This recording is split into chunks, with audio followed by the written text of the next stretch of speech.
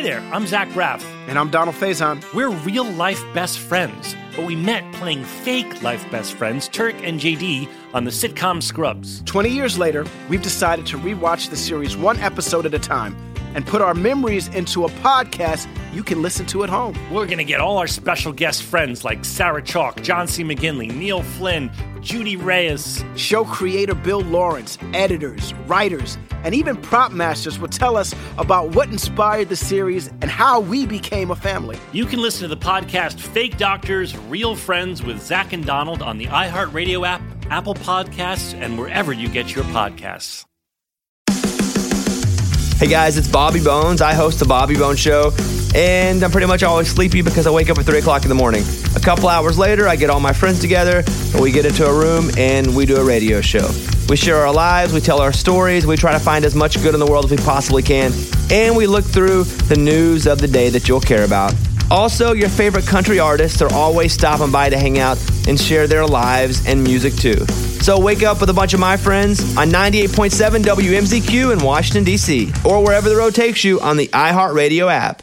Hello, this is Christian Bush, and welcome to episode 12, the last episode, the cliffhanger of season 1 of my podcast, Geeking Out.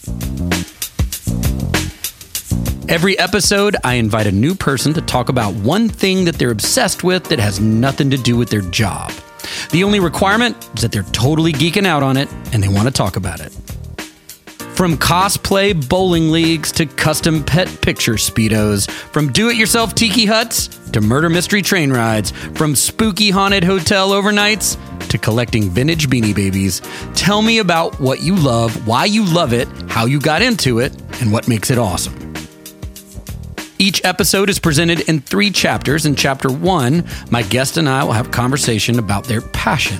In Chapter 2, we play a game I call Trade Ya, where my guest and I turn each other on to one thing that we've found that's cool.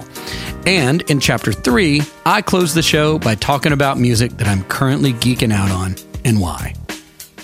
I believe that curiosity is contagious and that life is better with a soundtrack. So let the geeking begin. Chapter 1. Today's guests are Clare Bowen and Brandon Robert Young. But there's no wrong side to get up on. No ghosts keeping me awake. Well, honey, Clare you might recognize from her role as Scarlett O'Connor on the CMT Hulu hit TV series Nashville. Growing up in rural Australia, Clare worked on stage and screen before landing her big breakout role on Nashville. In addition to acting, Clare is an accomplished singer-songwriter who brings a unique joy and spirit to her own music. You should also know that she was diagnosed with cancer at 4 years old and spent a childhood in and out of hospitals. Clare's husband and musical partner, Brandon, is a remarkably talented guitarist and singer. He moved to Nashville in 2000 with a guitar he didn't yet know how to play. He represents in many ways the country singer-songwriter's dream, having spent years paying his dues and learning his craft. And with Clare, he's found his creative and life partner. Clare and Brandon are currently performing as an opening act on Sugarland's Still the Same tour, and I took the opportunity before a show to get to know them both a little better and deep dive into her dark side. Oh my gosh. Welcome to the podcast.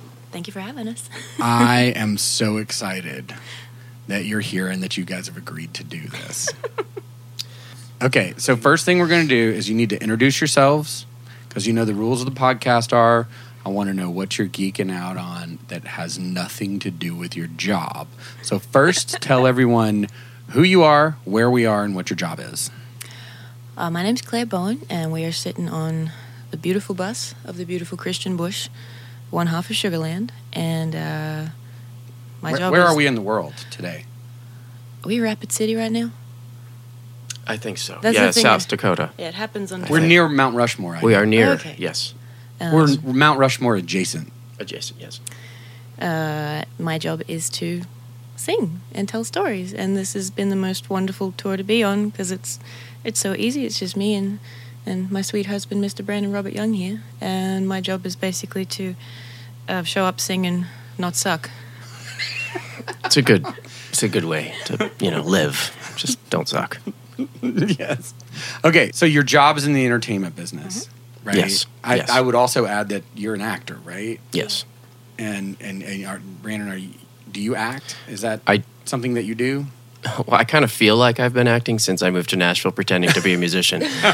That's everybody's insecurity. But, He's actually very good. so, There have been a couple of projects that haven't come out yet that I've nudged him into, and he's done a very, very good job as an actor, storyteller. Awesome. So you understand the rules that what you're obsessed with can have nothing to do with singing or acting or any of that. precisely. Okay. So I kind of know what's coming, but tell me, what are you geeking out on? I grew up in a children's hospital, and I guess that has probably prompted this, but I'm fascinated with medical history and just the function of the human body and anatomy in general. I think medicine, like the way it's developed, is incredible. And going back to like from the ancient Egyptians, that kind of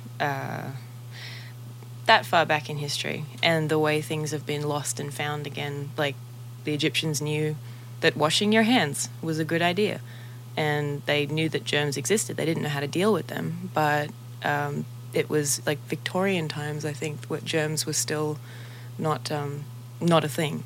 And there was one doctor, oh gosh, I can't remember his name. He insisted that, and this is I could probably try and find it.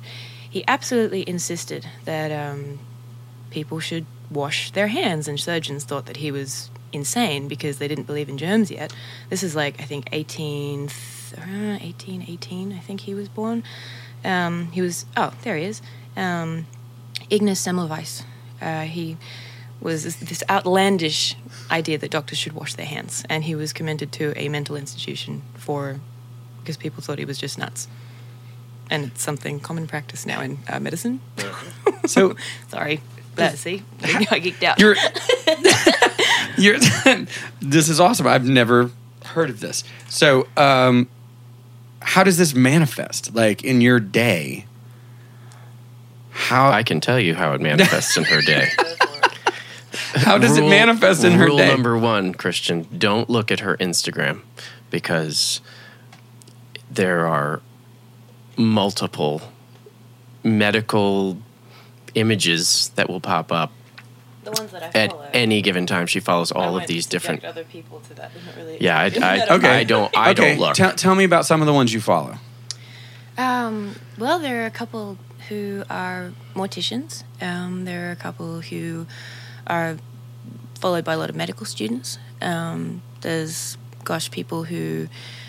Oh, gosh, what is that book called? I can't remember the name of the book, but it's all about...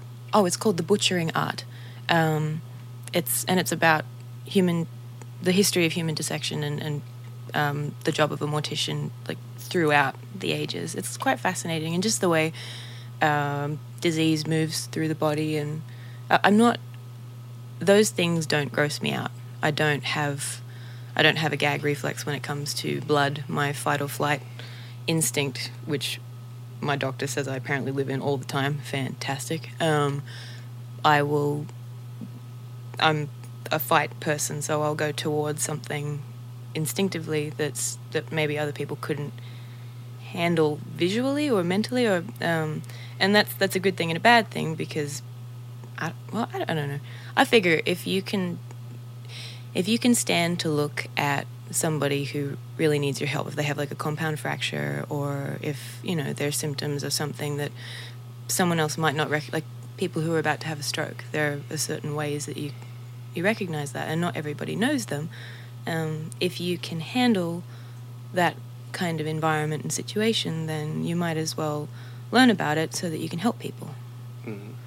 Well, and I think a lot of your level of comfort in those types of environments is because you grew up in a children's hospital. You grew up around kids who were as sick as you were or sicker, and a lot of them didn't make it, and you were exposed to, a lot of scenarios that a 4-year-old never would have seen. Yeah. Have you ever seen anybody pass out when you didn't? Oh, do you mean like other people passing out? Yeah. Oh, yeah. Is there no level that can freak you out? Like, like if it's a person, like somebody that you know and love, I mean, even then, I mean, my brother was in a really terrible car accident, and he's okay. It was right before he was diagnosed with cancer, actually, and I think the car accident is what jolted his system into shock, which made the cancer kind of weird to say, but thank goodness we started to see the symptoms of it, because my brother and I both had it, different kinds, and our bodies are very good at suppressing symptoms for some reason. So we were both diagnosed in very, very late stages of our illnesses. Anyway, he had this car accident, totally like destroyed Mum's car, and it was just this old man who drove out in front of him, and Tim was going down the freeway. So the car was like, it looked like no one could possibly have survived it. Timothy did, thank the sweet Lord in heaven. And Dad pulled up a photo of the car wreck, like the photos from the insurance company that the police took, and it is a mess. And Mum, poor Mum, Dad didn't mean to show it to her, but she walked past his computer, took one look, and just passed out. So your mom passed out? Yeah, oh. And I was in the other room, and Dad's Clare kind of, and for him, seeing her in that way was, you know, he was so good, but she's his person, you know, so he was really out, shaky, right?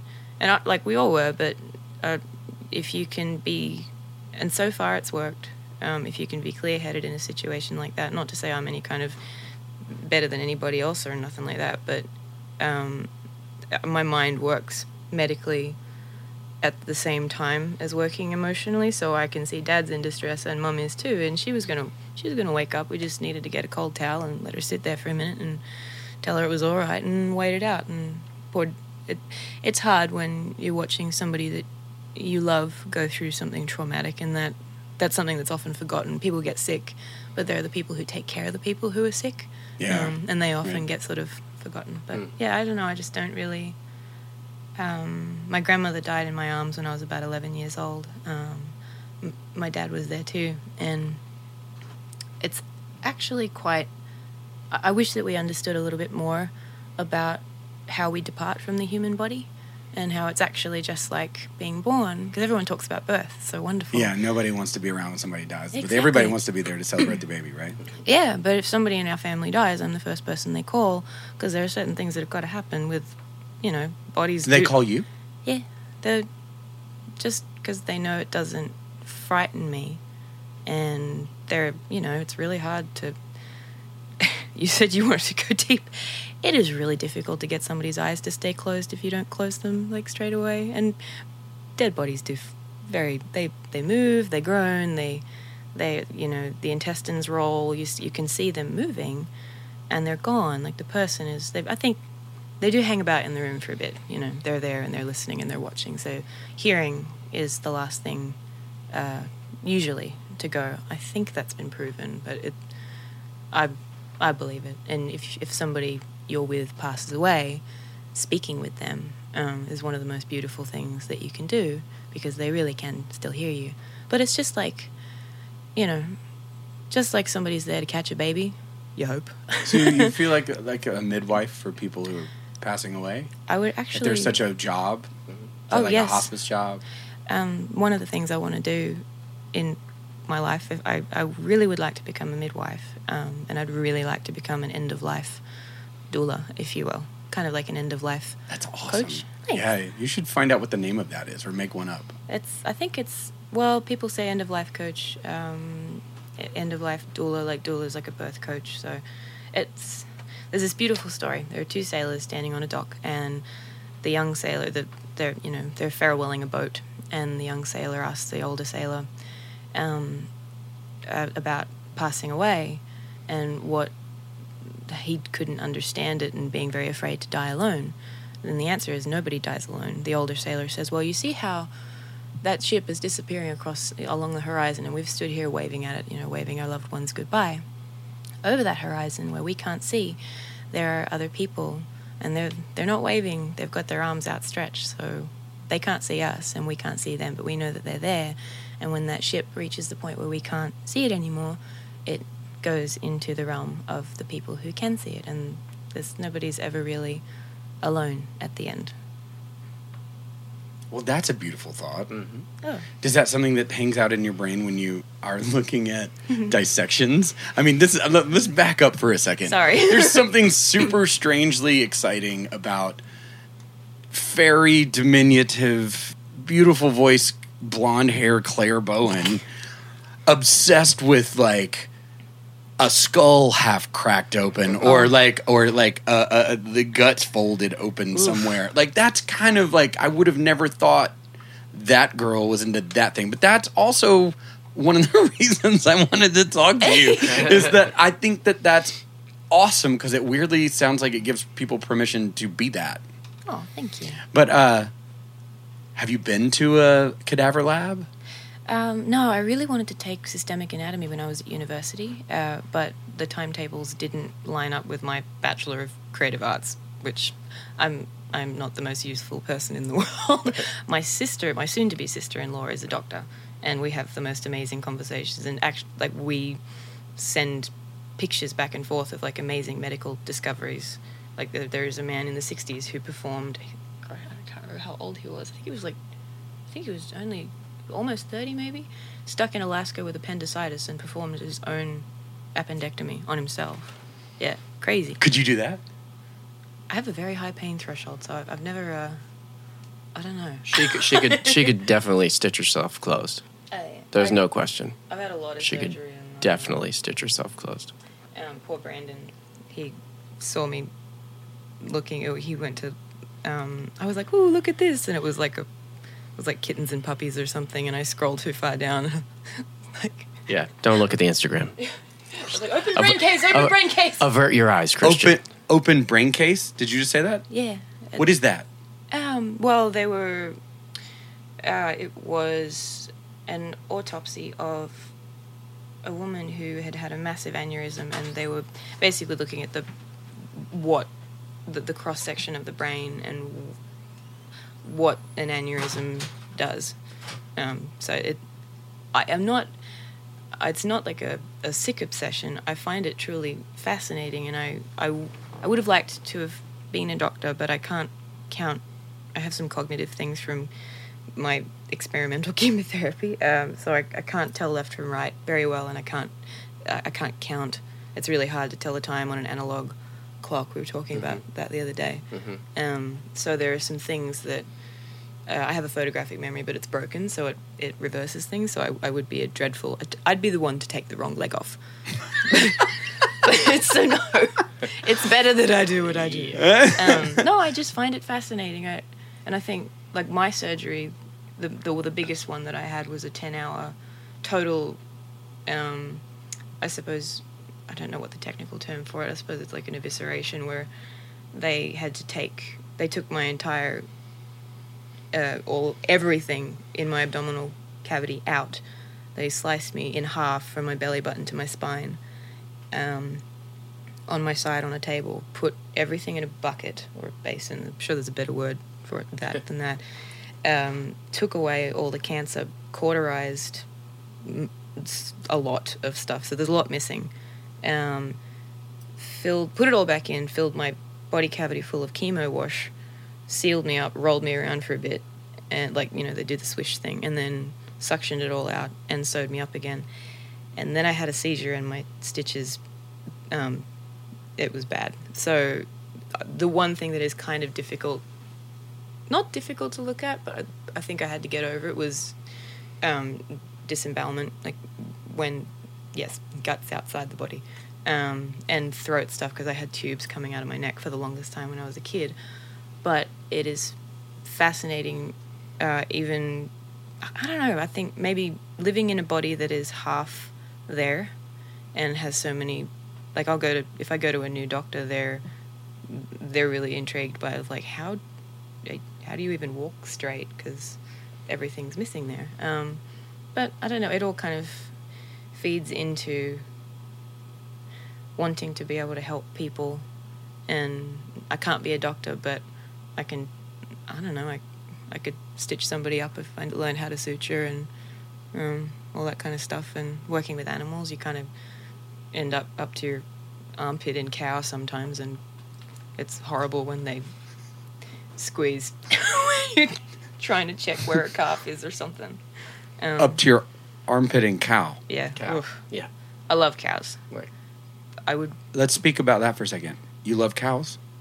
Yeah, I used to muster cattle before Nashville, before acting, really, I suppose, and on horseback, and I just really like cows. And horses. And horses and every other just- animal, yeah. probably.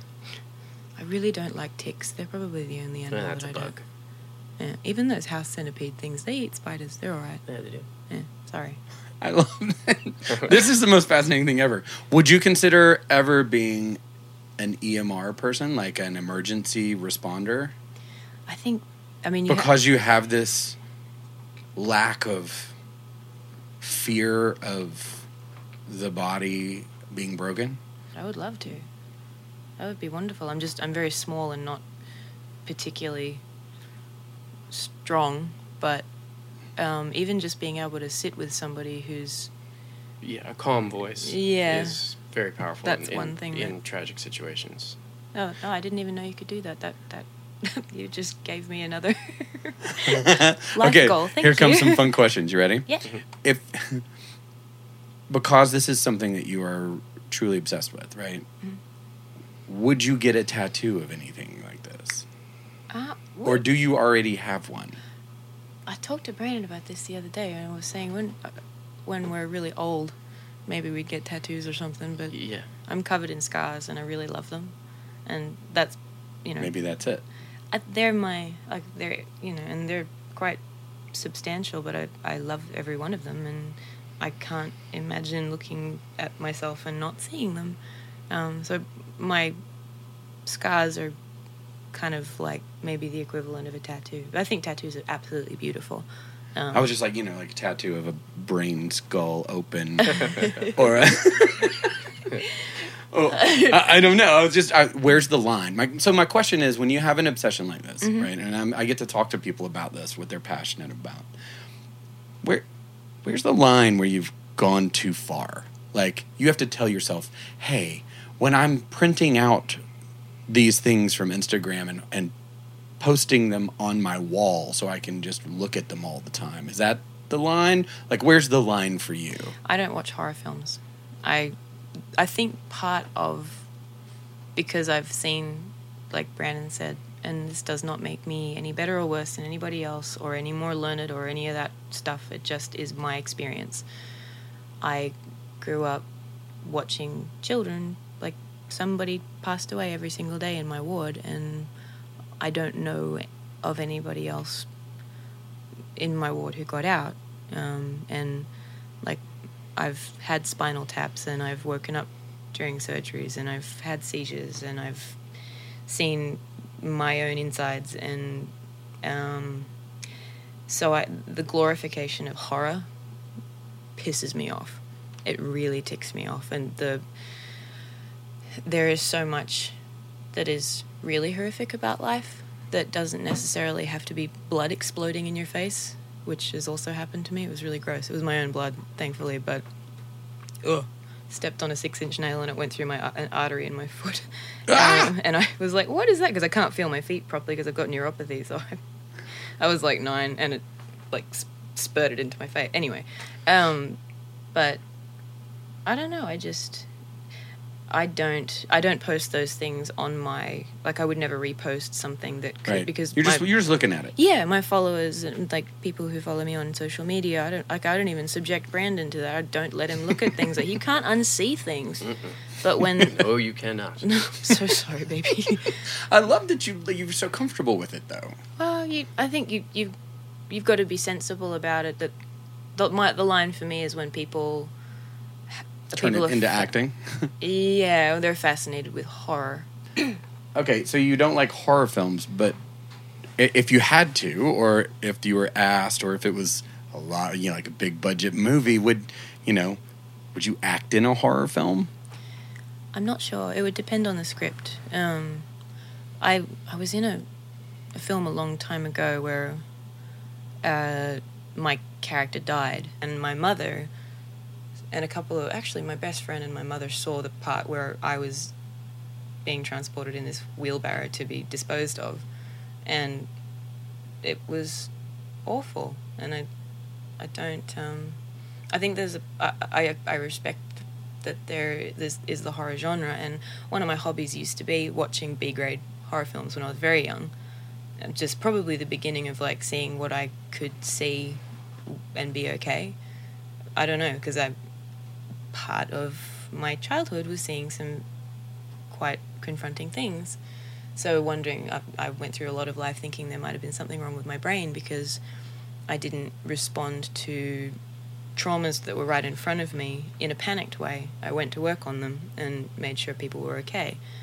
But with horror films, the more I watched, the more it just made me angry that somebody would glorify people being torn apart.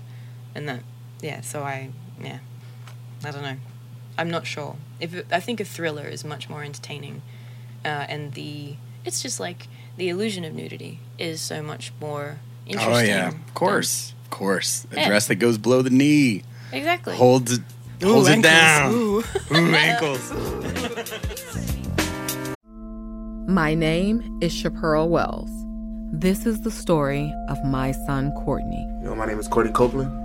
2015 is the biggest year of my life. He was a ladies' man, even with his auntie and his grandmother. I'm Chance the Rapper.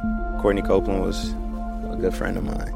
In 2016, he wound up with a bullet in his back outside a Chicago police station. 2510 Robert. This guy flagged down at Grand and Central. A gentleman just said he was shot. And it's the story of my search for the truth. We want justice! We want justice! This is Somebody, a co-production of the Invisible Institute, The Intercept, and Topic Studios in association with Tenderfoot TV. Coming March 31st, wherever you get your podcasts. This is somebody's child. Somebody deserves to know what happened. I deserve to know what happened to my son. Listen to Somebody on the iHeartRadio app, Apple Podcasts, or wherever you get your podcasts. Chapter 2. In every episode of Geeking Out, I see if I can trade one thing that I've discovered recently with one thing that my guest has discovered. Anything is admissible in this friendly exchange I call Trade Ya. So, Chapter 2. This is a little game I call Trade Ya. Yeah. Yep. I'll go first. I'm going to turn you on to something that I'm just kind of into right now, and you can take it or leave it. And then in return, you will turn me on to something that you're totally into right now. Okay. I have had a particular obsession with BBC television. Okay. It's been going on for a long time. Mm-hmm. I have a deep relationship with myself watching. I went from Doctor Who to Torchwood to deep Strange. And right now, because of the way they're marketing their stuff, I am currently into a TV show called Jamestown. Oh, boy. And Jamestown was the first settlement in Virginia. And apparently, first of all, forgive me for what I'm about to do to you. But these guys, the setup is, this is a BBC America show. Okay. About, first of all, let's get the meta right. Sure.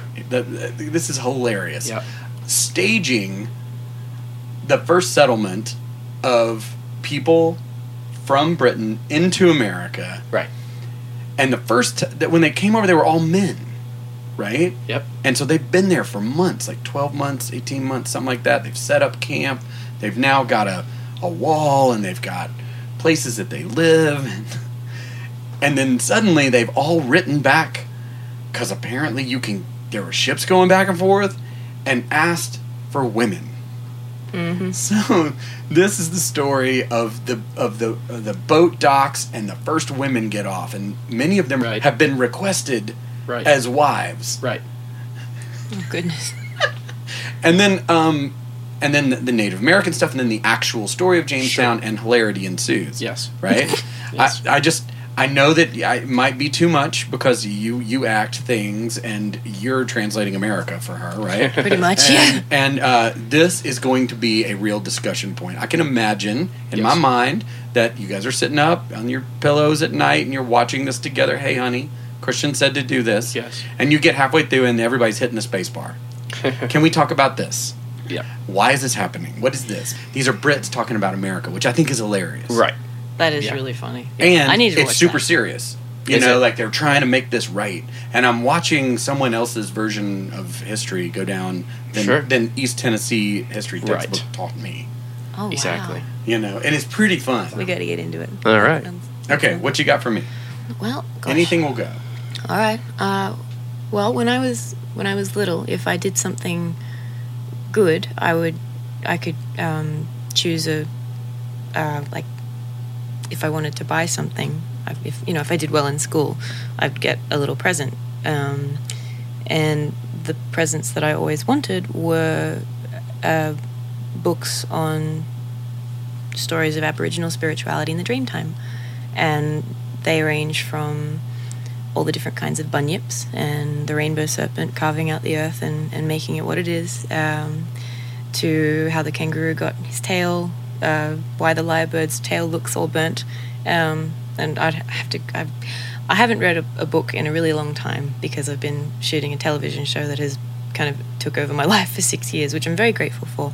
But those stories were the ones that I really, I don't know, I feel very lucky because I went to Catholic school, and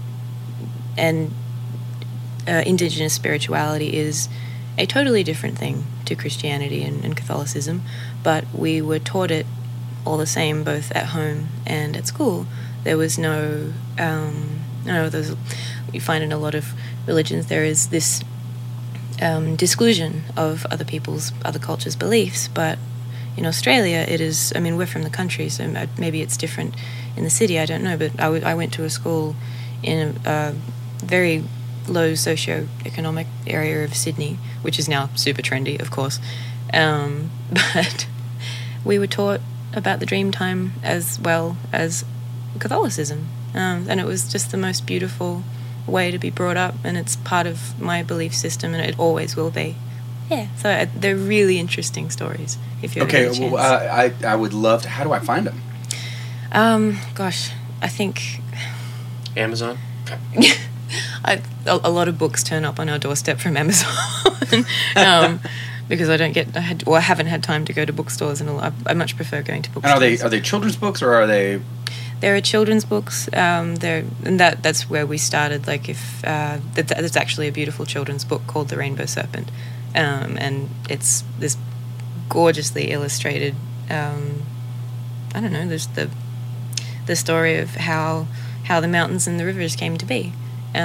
Because I love this. Yeah, it's really wonderful, and the different tribal totems, and just Indigenous life in general, the way like before white people came and buggered everything up. It's fascinating and truly beautiful. Like, and the Australian bush, when you go there, the spirituality is like everywhere, and it can be quite a terrifying place, but in the most intriguing and beautiful way. And just the way the Aboriginals lived off the land, and their cultural base it's just really beautiful. It's something that I grew up with, and when we go back to Australia, it's lovely for me to be in. I don't know. There's nothing like the Australian bush. It's a beautiful place. So and there is some very sad history. There's a book called Blood on the Wattle that actually documents what happened to the Aboriginals, and a lot of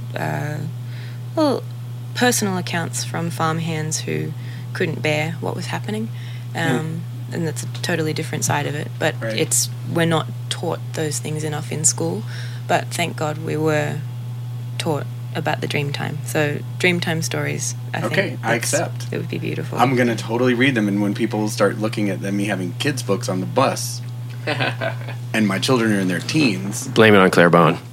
But they're mine. I will claim them as my own. Well, I love it. Read about how the kangaroo got his tail. How the kangaroo got his tail. Yeah. awesome. Well, thank y'all both for being here. Thank you for having us. You're absolutely the most interesting people ever. I've never had any of this kind of conversation with anybody like this. So thank you. Well, thank you for having us. Absolutely. Okay. Well. Chapter 3, Me Geeking Out on Music. The false ending. One of the most important building blocks of rock and roll is the thrilling feeling that you don't know what's going to happen next.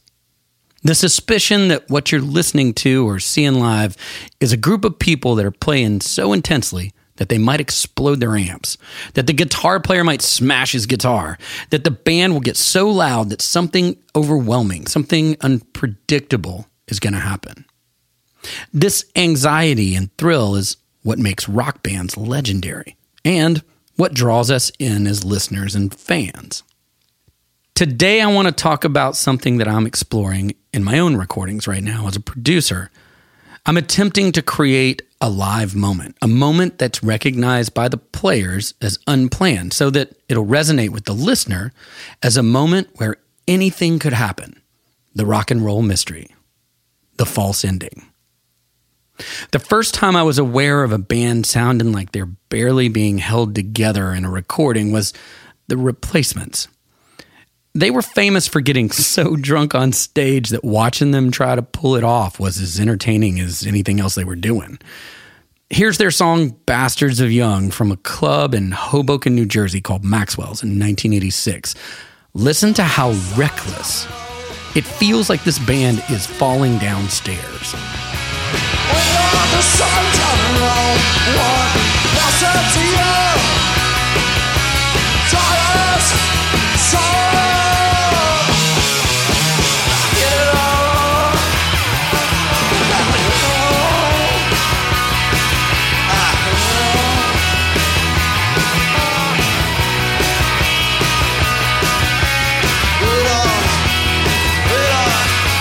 Take the choice, take the choice, take the choice.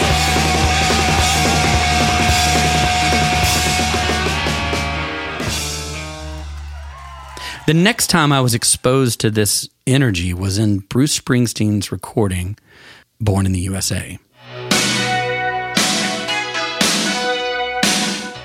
At the end, the band puts in a false ending. Now, depending on who you ask, this was planned versus this was not planned. It's as debated as if Han Solo shot first. The story goes that the E Street Band were ending the song, and they held out the last note. And at some point, Bruce just started counting back in. And then the band followed suit. It's an amazing thing to hear. Suddenly, the well-rehearsed musician is off script. The E Street Band are so talented that they read the indicators, and they were brave enough to start playing again and confident enough to make it up as they go. Listen.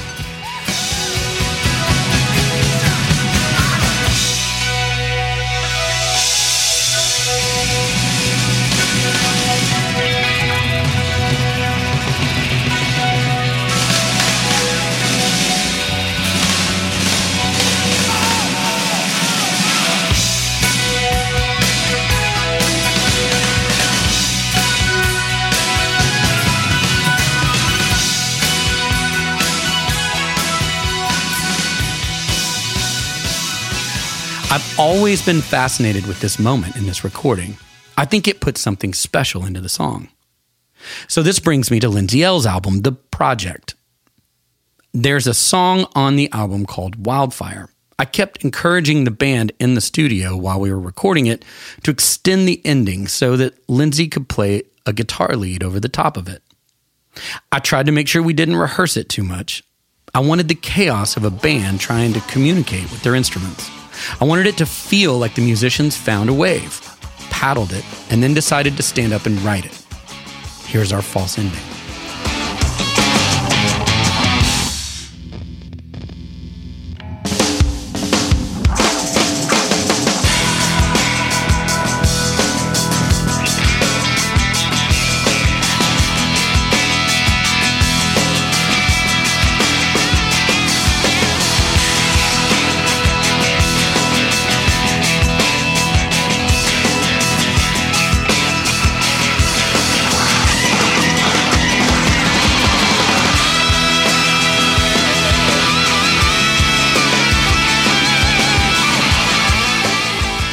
So because I loved this idea so much, I asked if we could consider a false ending with a song from the new Sugarland album.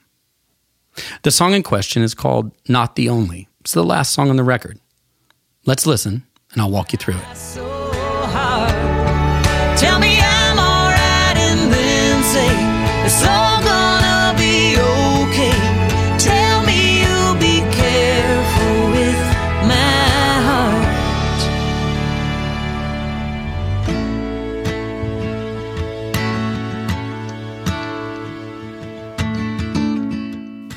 I think what's beautiful about this is that we do this as our first encore on tour right now.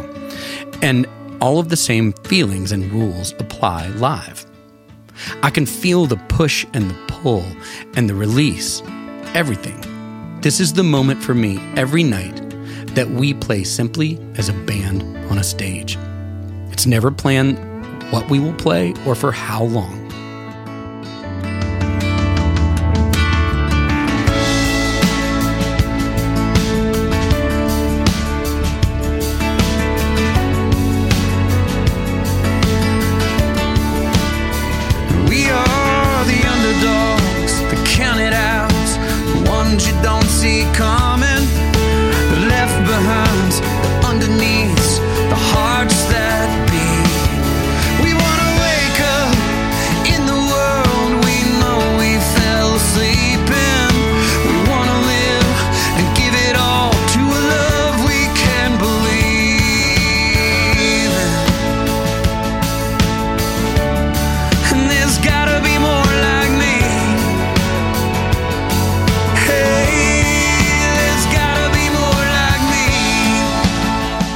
The next time you feel the band you're listening to cross the line into the beautiful land of we don't know what's going to happen next, listen. Watch with reverence. Let the hair on your arm tingle. Take it in. It's the promise of rock and roll that something is happening right in front of you.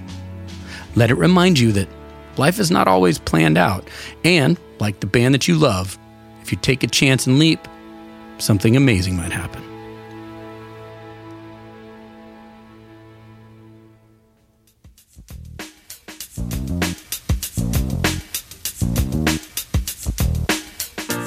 I hope you enjoyed this episode and this entire season of Geeking Out.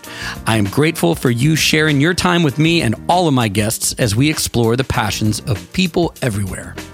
Are you obsessed with something amazing? Want to tell us about it?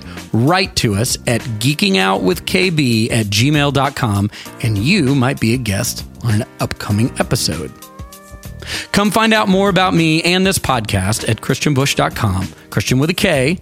Follow me at Christian Bush on Twitter, Christian Bush on Instagram, Christian Bush on Facebook, and Christian M. Bush on Snapchat.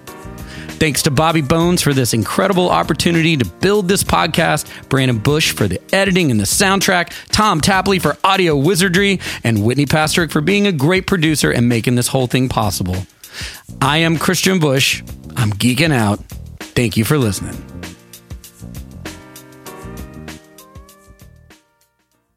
Hey, everybody. We know that so many people who listen to our show have been trying to find some ways to fill some unexpected time at home as pretty much the whole country has gone into a more protective mode in the face of the current pandemic. So we wanted to help out, and we came up with a list of shows that are a little lighter in tone and maybe a little funny to help kind of lift some spirits and also just provide an escape from the things that are going on. This is something we are calling our Offbeat History playlist. It is going to drop as 10 episodes into our show's feed. That is going to happen on Thursday, March 19th. They will all be labeled as our Offbeat History playlist, so you'll know what that is when you see it. So we hope that it helps you get through this crazy time and that you enjoy. Deep in rural New Hampshire, on the side of a dark highway, the hills had witnessed a light in the sky. A craft hovering above a field. They thought that was the end of their story. 2 years later, under hypnosis, they would learn that there was more to that night. So what had they forgotten? The Strange Case of Betty and Barney Hill, this season on Strange Arrivals, a co-production of iHeartRadio and Grim and Mild from Aaron Mahnke. Listen to Strange Arrivals on the iHeartRadio app, on Apple Podcasts, or wherever you get your podcasts.